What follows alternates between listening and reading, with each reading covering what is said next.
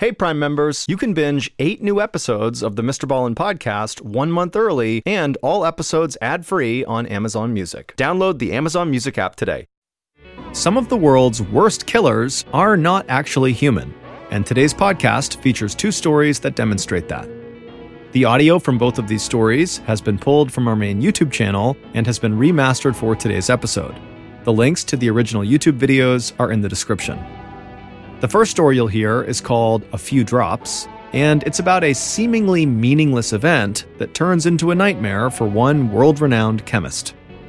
The second and final story you'll hear is called Unknown Unnatural Hazard. And as scary as this story is, the most terrifying part about it is that it could actually happen again somewhere else at any time. But before we get into today's stories, if you're a fan of the strange, dark, and mysterious delivered in story format, then you've come to the right podcast because that's all we do, and we upload twice a week, once on Monday and once on Thursday.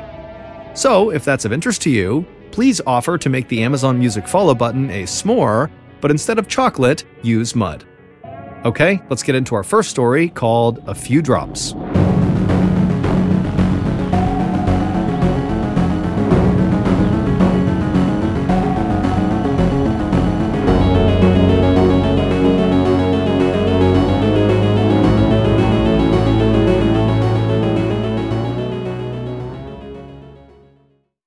Audible lets you enjoy all your audio entertainment in one app. They offer an incredible selection across every genre, from bestsellers and new releases to celebrity memoirs, mystery and thrillers, motivation, wellness, business, and much more. Audible is like the place for thrilling audio entertainment with highly anticipated new releases and next listen recommendations. I personally am a huge fan of the Jack Reacher action series by author Lee Child. It's about this huge dude named Jack Reacher who basically just goes around the country destroying very deserving bad guys. And my favorite is called The Killing Floor, which also happens to be the very first Jack Reacher novel.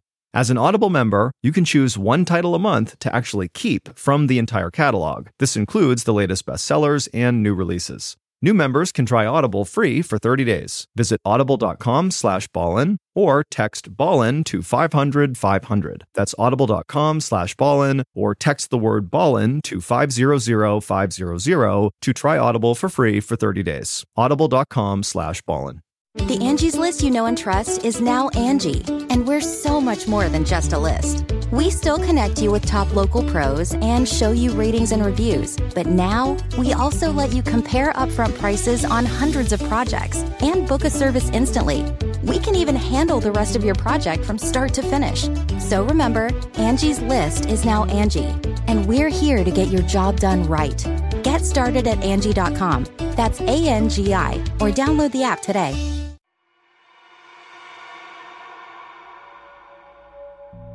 In January of 1997, a very accomplished and Ivy League-trained American chemist named Karen Wetterhahn started experiencing tingling in her lower extremities. Now, it was uncomfortable, but it wasn't enough discomfort to warrant going to a doctor or really being concerned about it. She figured it was just something kind of minor and it would go away on its own. But shortly after this tingling began, Karen started noticing she was having balance issues. She would be walking down the hallway at the university where she worked when inexplicably she would just lose her balance and start stumbling and would either fall to the ground or would have to lean up against the wall to steady herself. She tried to convince herself that she was just being clumsy or that she was just really tired and that's what was causing it. But shortly after these balance issues presented themselves, Karen was hit with a host of other health issues. Her speech became awkwardly slow and slurred. She began hearing this white noise ringing in her ear that just wouldn't go away. And her field of vision drastically narrowed to the point where it was like she was looking through 2 toilet paper rolls. Karen's husband brought her to the hospital where she underwent this very lengthy and involved examination, which involved spinal taps and brain scans to try to figure out what was going on because at first, none of the doctors had any idea. After the testing was complete and Karen was sleeping in a hospital bed and her husband was sitting by her side, a doctor walked into the room with a clipboard and he had this odd look on his face, like the news he was about to deliver he didn't really even understand. And so he consulted his clipboard one more time, looking at some paperwork, And then he looked up and he looked at Karen, and then he turned to Karen's husband and he just says to him, "Sir, does your wife have any enemies?" It would turn out Karen was suffering from a severe case of mercury toxicity. Mercury is a naturally occurring metallic element that is poisonous to humans in all its forms. And Karen had so much mercury in her body, in fact, she had 80 times the toxic threshold, that doctors believed this had to have been an intentional poisoning, that someone must have attacked Karen trying to kill her with mercury. But Karen's husband said, I don't think my wife has any enemies. And then when Karen ultimately woke up, she reiterated that sentiment, that she did not have any enemies. The doctors, who knew Karen was a chemist, they asked her, have you had any recent exposure to mercury? And through slurred and difficult to understand speech, Karen would say that she had. In fact, over the last 6 months leading up to this hospital visit, Karen had had lots of exposure to mercury, because she was actually in charge of this huge $7 million research project that was looking to investigate the effects certain metals had on human health. And one of the metals she was studying was mercury. But Karen assured the doctor that anytime she handled any of these metals, she was always very, very cautious, especially when she handled mercury, because she understood how hazardous it was. She said she always wore the proper protective equipment to make sure none of the substances made contact with her skin, and she worked under this big chemical hood, which is like a big vacuum, to ensure she didn't accidentally inhale any of the toxic fumes that came off of these metals. The doctor was totally stumped and went silent for a second, and then Karen at some point broke the silence by saying, "Well, there was one time I did have a spill with mercury, but it was totally meaningless, and I haven't thought about it until just now, only because we're trying to figure out what happened." She would go on to tell the doctor about an incident that occurred 5 months earlier. She had been working at her lab at the university where she was employed when she accidentally spilled 1 or 2 tiny droplets of mercury onto the top of her left hand near her thumb.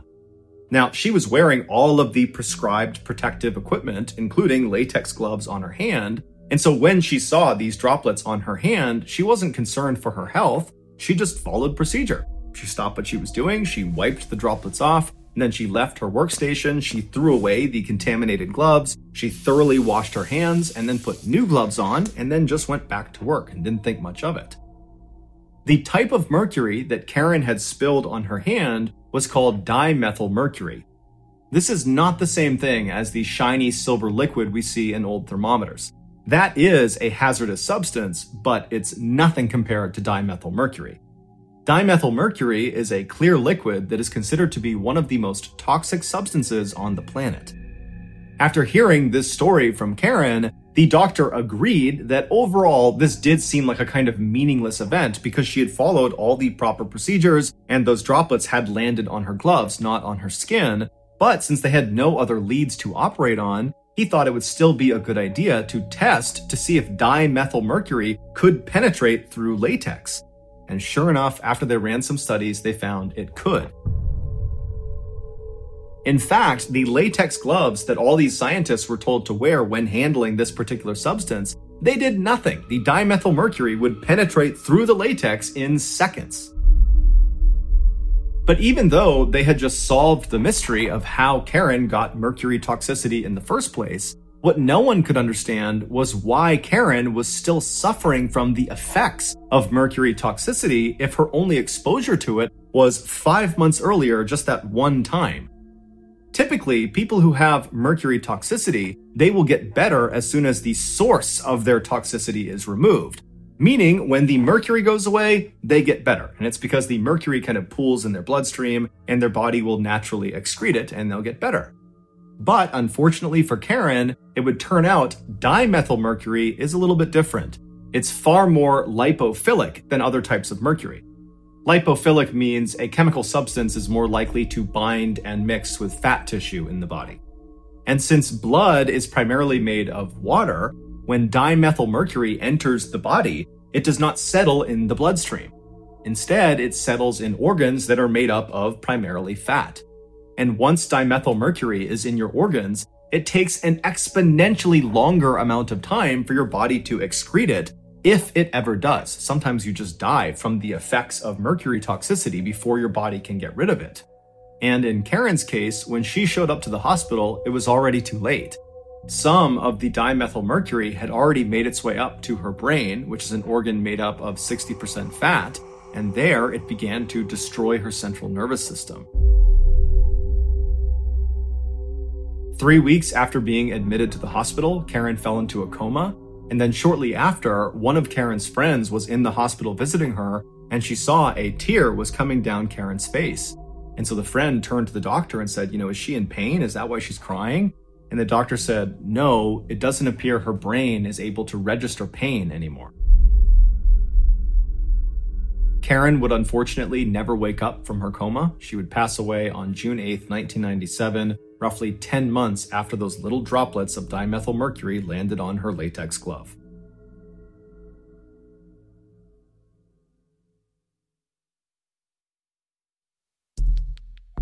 The next and final story of today's episode is called Unknown Unnatural Hazard.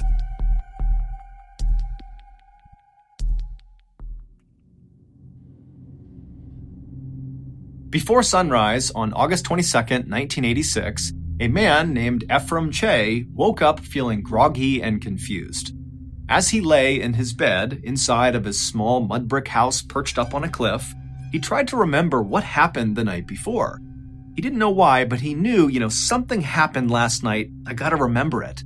But as he lay there kind of jogging his memory, he felt like there were holes in his memory, like he couldn't quite piece together what had happened the day or night before. However, there was one thing he distinctly remembered about the night before, and that was at some point he had heard one really loud boom of thunder outside. And Ephraim, kind of somewhere in the back of his mind, had thought, oh, it's going to rain tonight, and maybe when I wake up, it'll still be raining. And then Ephraim, no matter how hard he focused, he couldn't really remember how much time passed after hearing that booming sound and then getting in his bed the night before. But at some point, he remembered being in his bed and feeling kind of sick. And that was it. That was his whole memory of the night before. And so that morning, August 22nd, when Ephraim has suddenly woken up feeling confused, he rolled over and he looked out the window right nearby his bed, and he looked outside and he saw the sky was clear and the grass was totally dry. There was no indication that it had rained anytime recently. And so Ephraim is thinking to himself, something is definitely off here, but I just can't get my mind right. And so finally, Ephraim just sits up in his bed, he swings his legs out of his bed onto the ground, he stands up and practically falls over once he's on his feet. But he eventually gets himself back up, kind of steadies himself, and then he thinks, okay, I need to go check on my 4 kids and make sure they're okay. But the second Ephraim began to move in his house, it was like his body didn't obey his mind. Because moments later, instead of checking on his kids, Ephraim had wandered out his front door and was just standing out in front of his house, just kind of staring off into the distance, having no idea why he walked out there.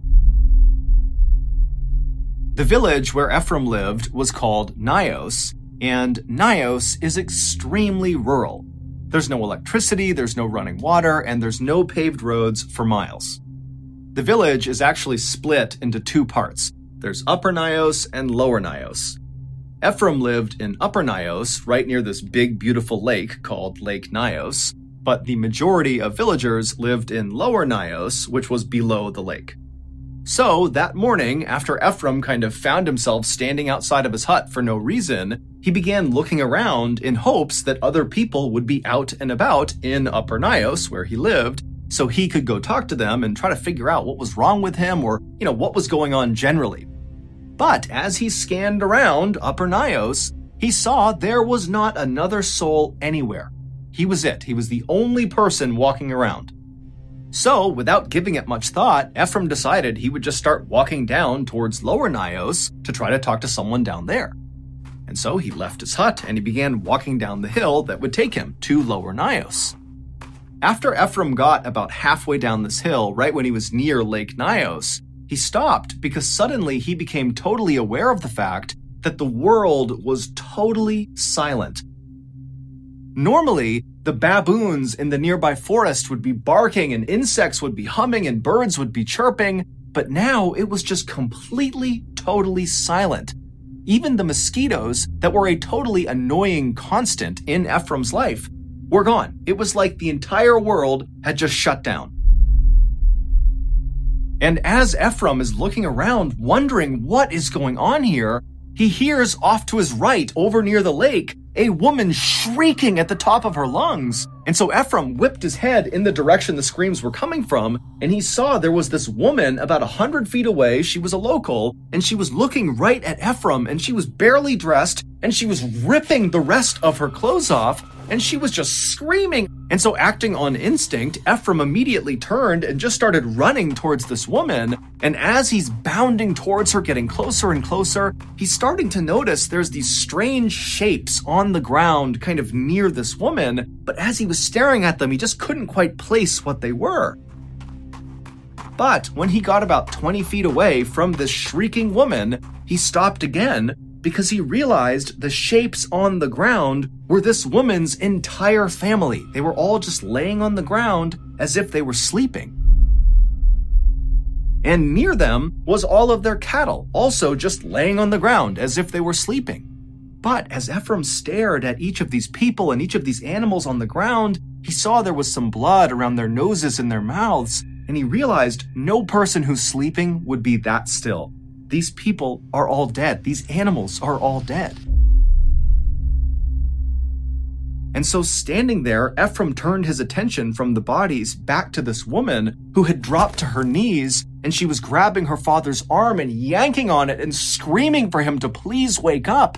But Ephraim could tell there was nothing she could do. Everyone was gone.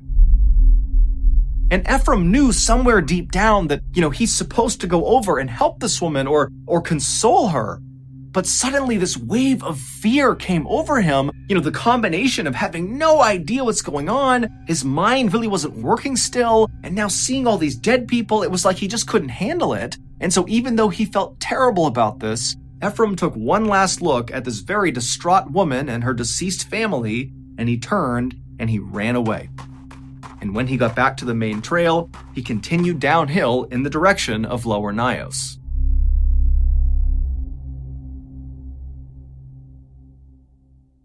Policygenius is the country's leading online insurance marketplace. It saves you time and money so you can provide your family a financial safety net starting today.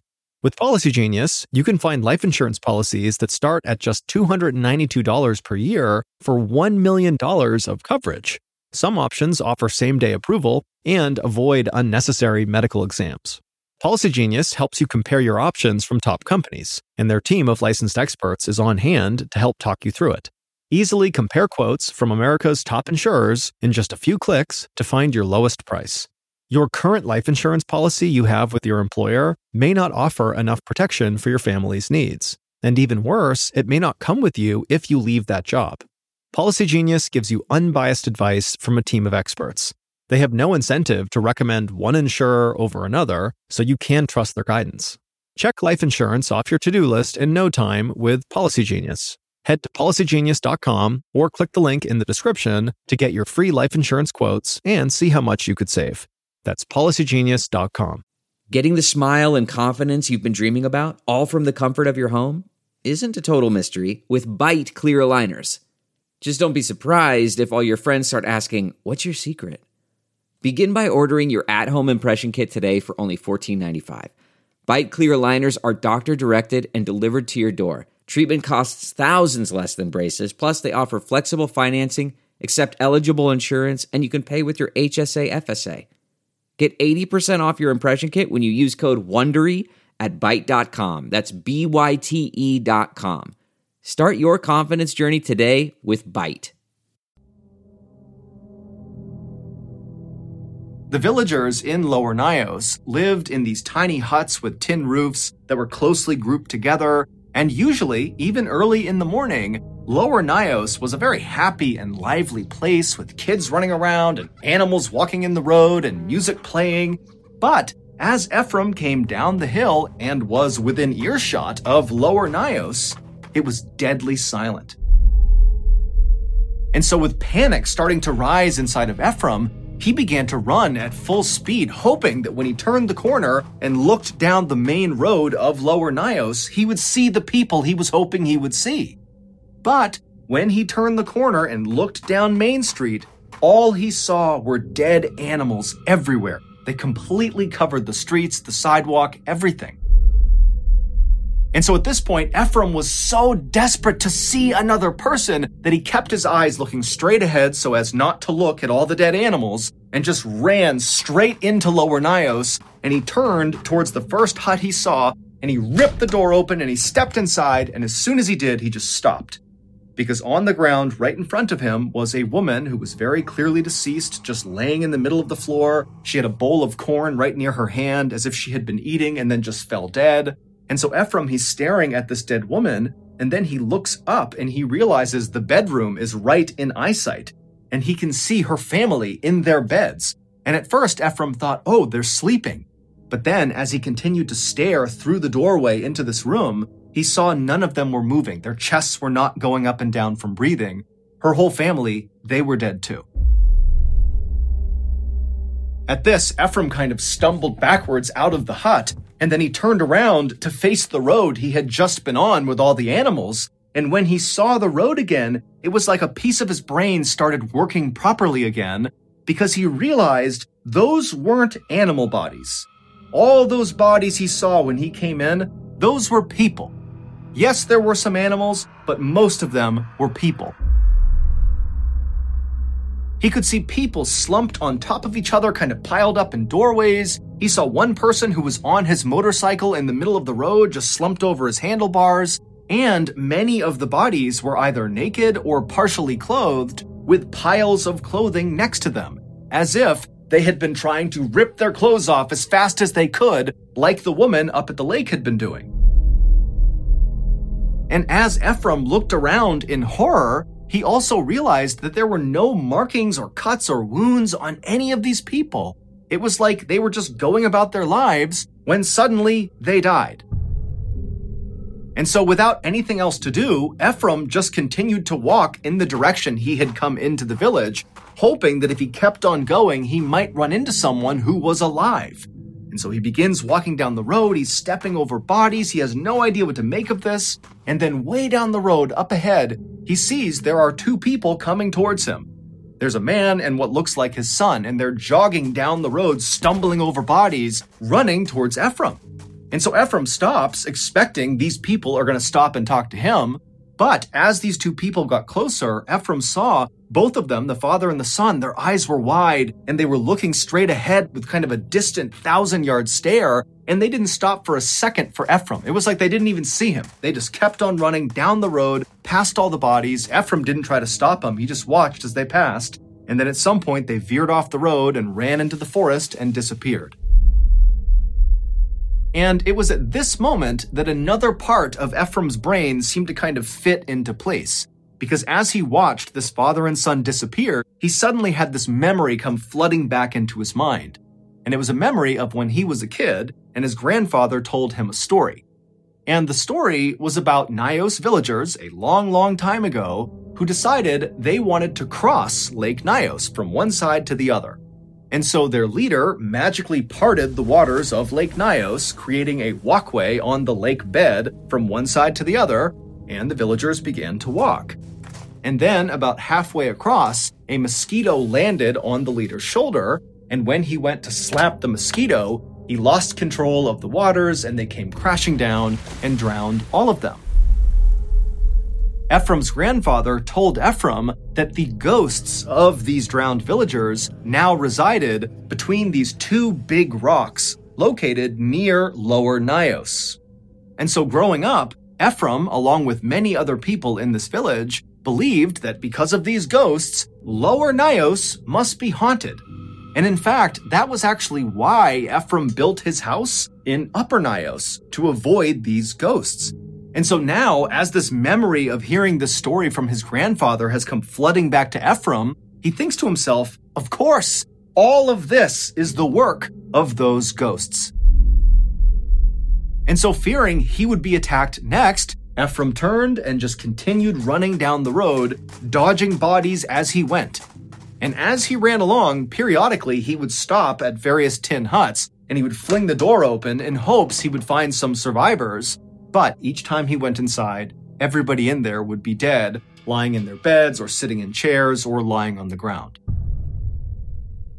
But after running for quite a while, Ephraim turned to go into yet another hut, and right as he reached for the door opened on its own.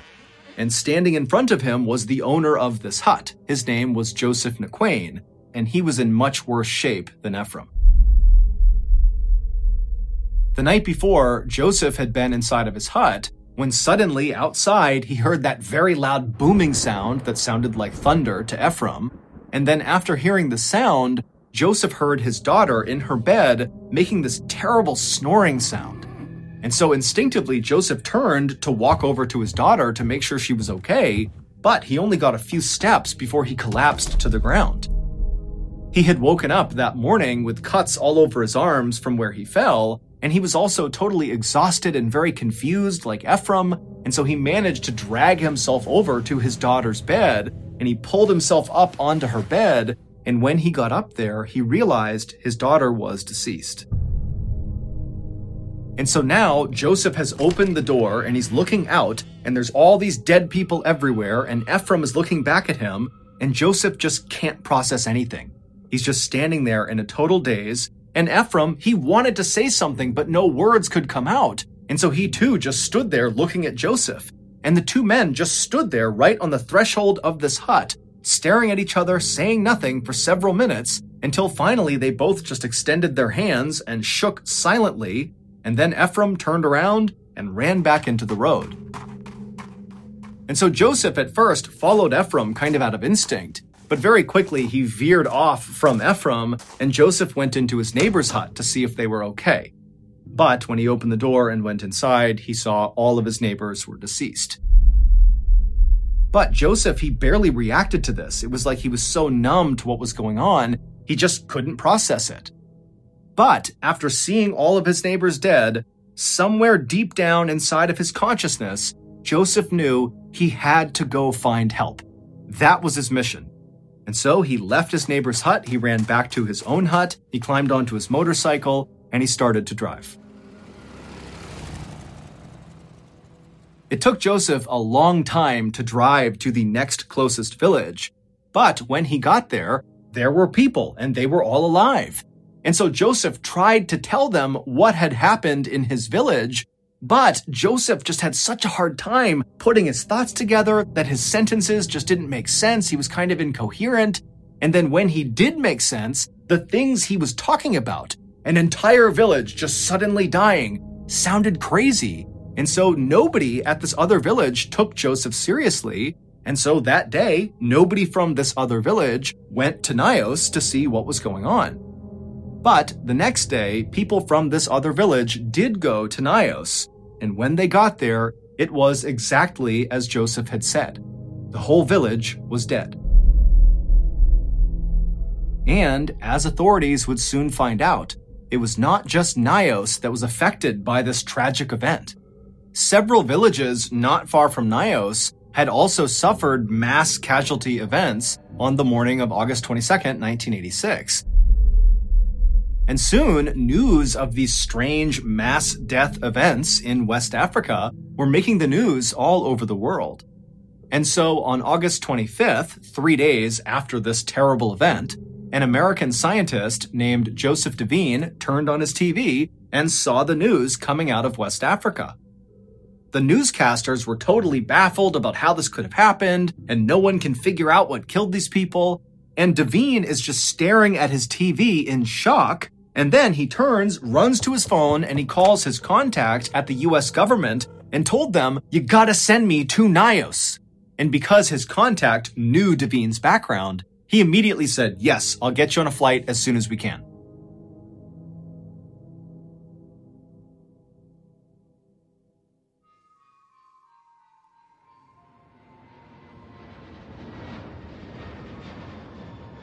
Devine and his scientific partner, Haraldur Sigurdsson, arrived in Nios 2 days later on August 27th.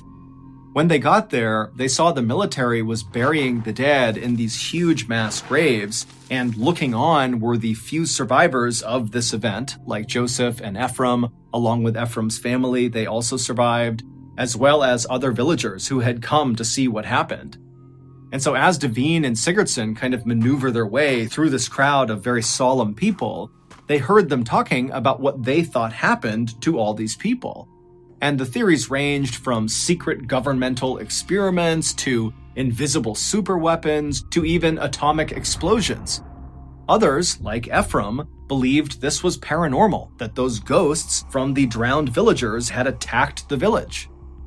But Devine and Sigurdsson were reasonably sure that none of those theories were correct. They felt like they did know what actually happened because they had actually witnessed a tragedy like this before, but on a much smaller scale. 2 years earlier, and 60 miles south of Nyos, in an area called Lake Manoon, 37 people suddenly dropped dead.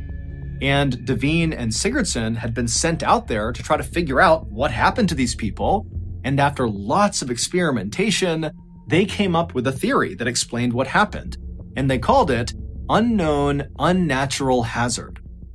They tried to warn people in the area that this could happen again, and in fact, Sigurdsson had written an entire scientific paper about this theory and submitted it to a prestigious science journal, but nobody took Devine or Sigurdsson seriously.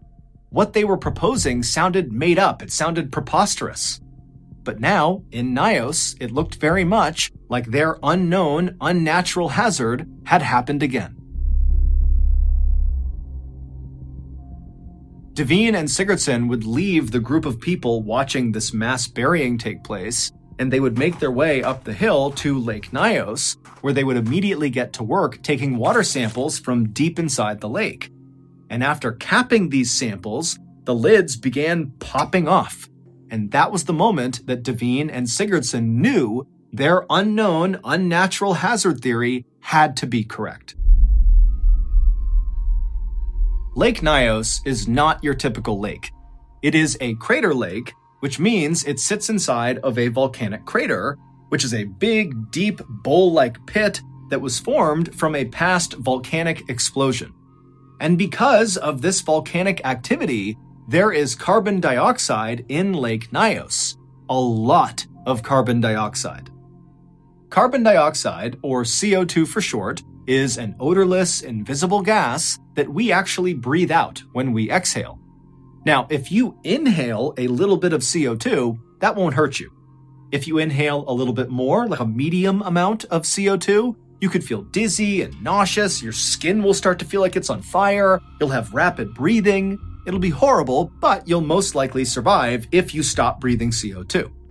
And if you breathe in a ton of CO2, you're dead. The CO2 in Lake Nyos had been trapped at the bottom of the lake for as long as anyone knew. But on the night of August 21st, 1986, something happened that caused that trapped gas to be released. Now remember, on that night, August 21st, Ephraim recalled hearing what he thought was thunder outside, and also Joseph would recall hearing a loud booming sound that night. Now, we don't know exactly what that sound was, but it's safe to say that that noise, whatever it was connected to releasing the gas. Maybe it was the sound of a rock slide, and big rocks plummeted into the lake and hit the lake bottom and freed the gas that way. Or maybe it was just an actual volcanic eruption inside of the lake. Whatever it was, when the CO2 was freed, it bubbled to the top like it bubbled and popped off the lids of their sample tubes, and when it reached the top of the water, it kind of formed a cloud above the lake. Now, we can't see the cloud, but you can imagine a big cloud, and then this toxic CO2 cloud kind of rolled its way down the hill towards Lower Nyos and other villages in the area.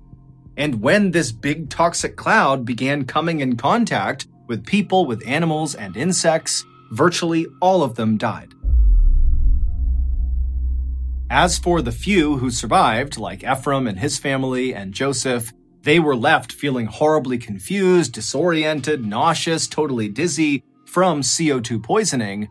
But when they finally were able to get away from Nyos and breathe fresh air, the effects of CO2 poisoning wore off and they were okay. This deadly CO2 phenomenon was exactly what happened on a much smaller scale 2 years earlier at Lake Manoon. It was the unknown unnatural hazard that Devine and Sigurdsson had tried to warn people about. The official death toll of the Lake Nyos disaster was more than 1,700 people and more than 3,500 livestock, although exact numbers will likely never be known.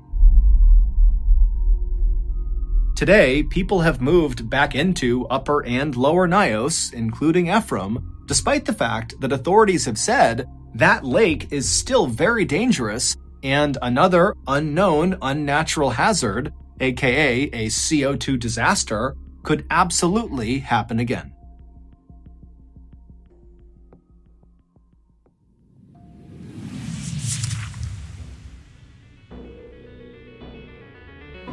Thank you for listening to the Mr. Ballin podcast. If you enjoyed today's stories and you're looking for more bone-chilling content, be sure to check out the rest of our studio's podcasts, Mr. Ballin's Medical Mysteries, Bedtime Stories, and Runfool. Just search for Ballin Studios wherever you get your podcasts. To watch hundreds more stories just like these, head to our YouTube channel, which is just called Mr. Ballin. So that's going to do it. I really appreciate your support. Until next time, see ya.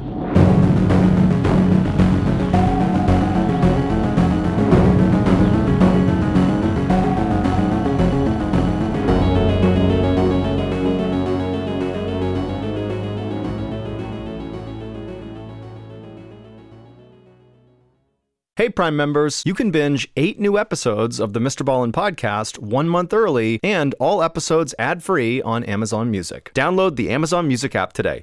And before you go, please tell us about yourself by completing a short survey at Wondery.com/survey.